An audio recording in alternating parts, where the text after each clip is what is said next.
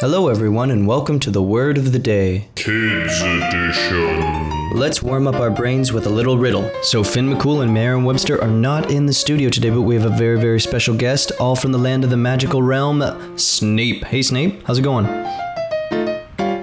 I'm doing fantastic. Are you sure about that? Don't use that insolent tone with me, boy. Okay, Mr. Snape, now let's move on to our riddle of the day. So do you have a riddle for us to Snape? Of course I have a riddle. Well, what is it? Patience is a virtue, after all. Okay. What nail should you never hit with a hammer? So what nail should you never hit with the hammer?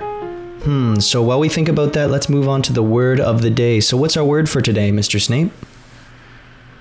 The word today is academic. Academic? Doesn't that mean like smart or something like that? Be more patient, and I will tell you. Okay. Relating to a study at a university. At a university? Members of the academic staff teach the students like professors, such as myself.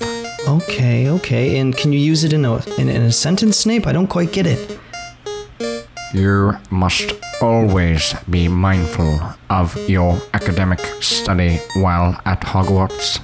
Oh, I get it now. Thanks, Snape. Oh, you're such a great teacher. I have been told that before.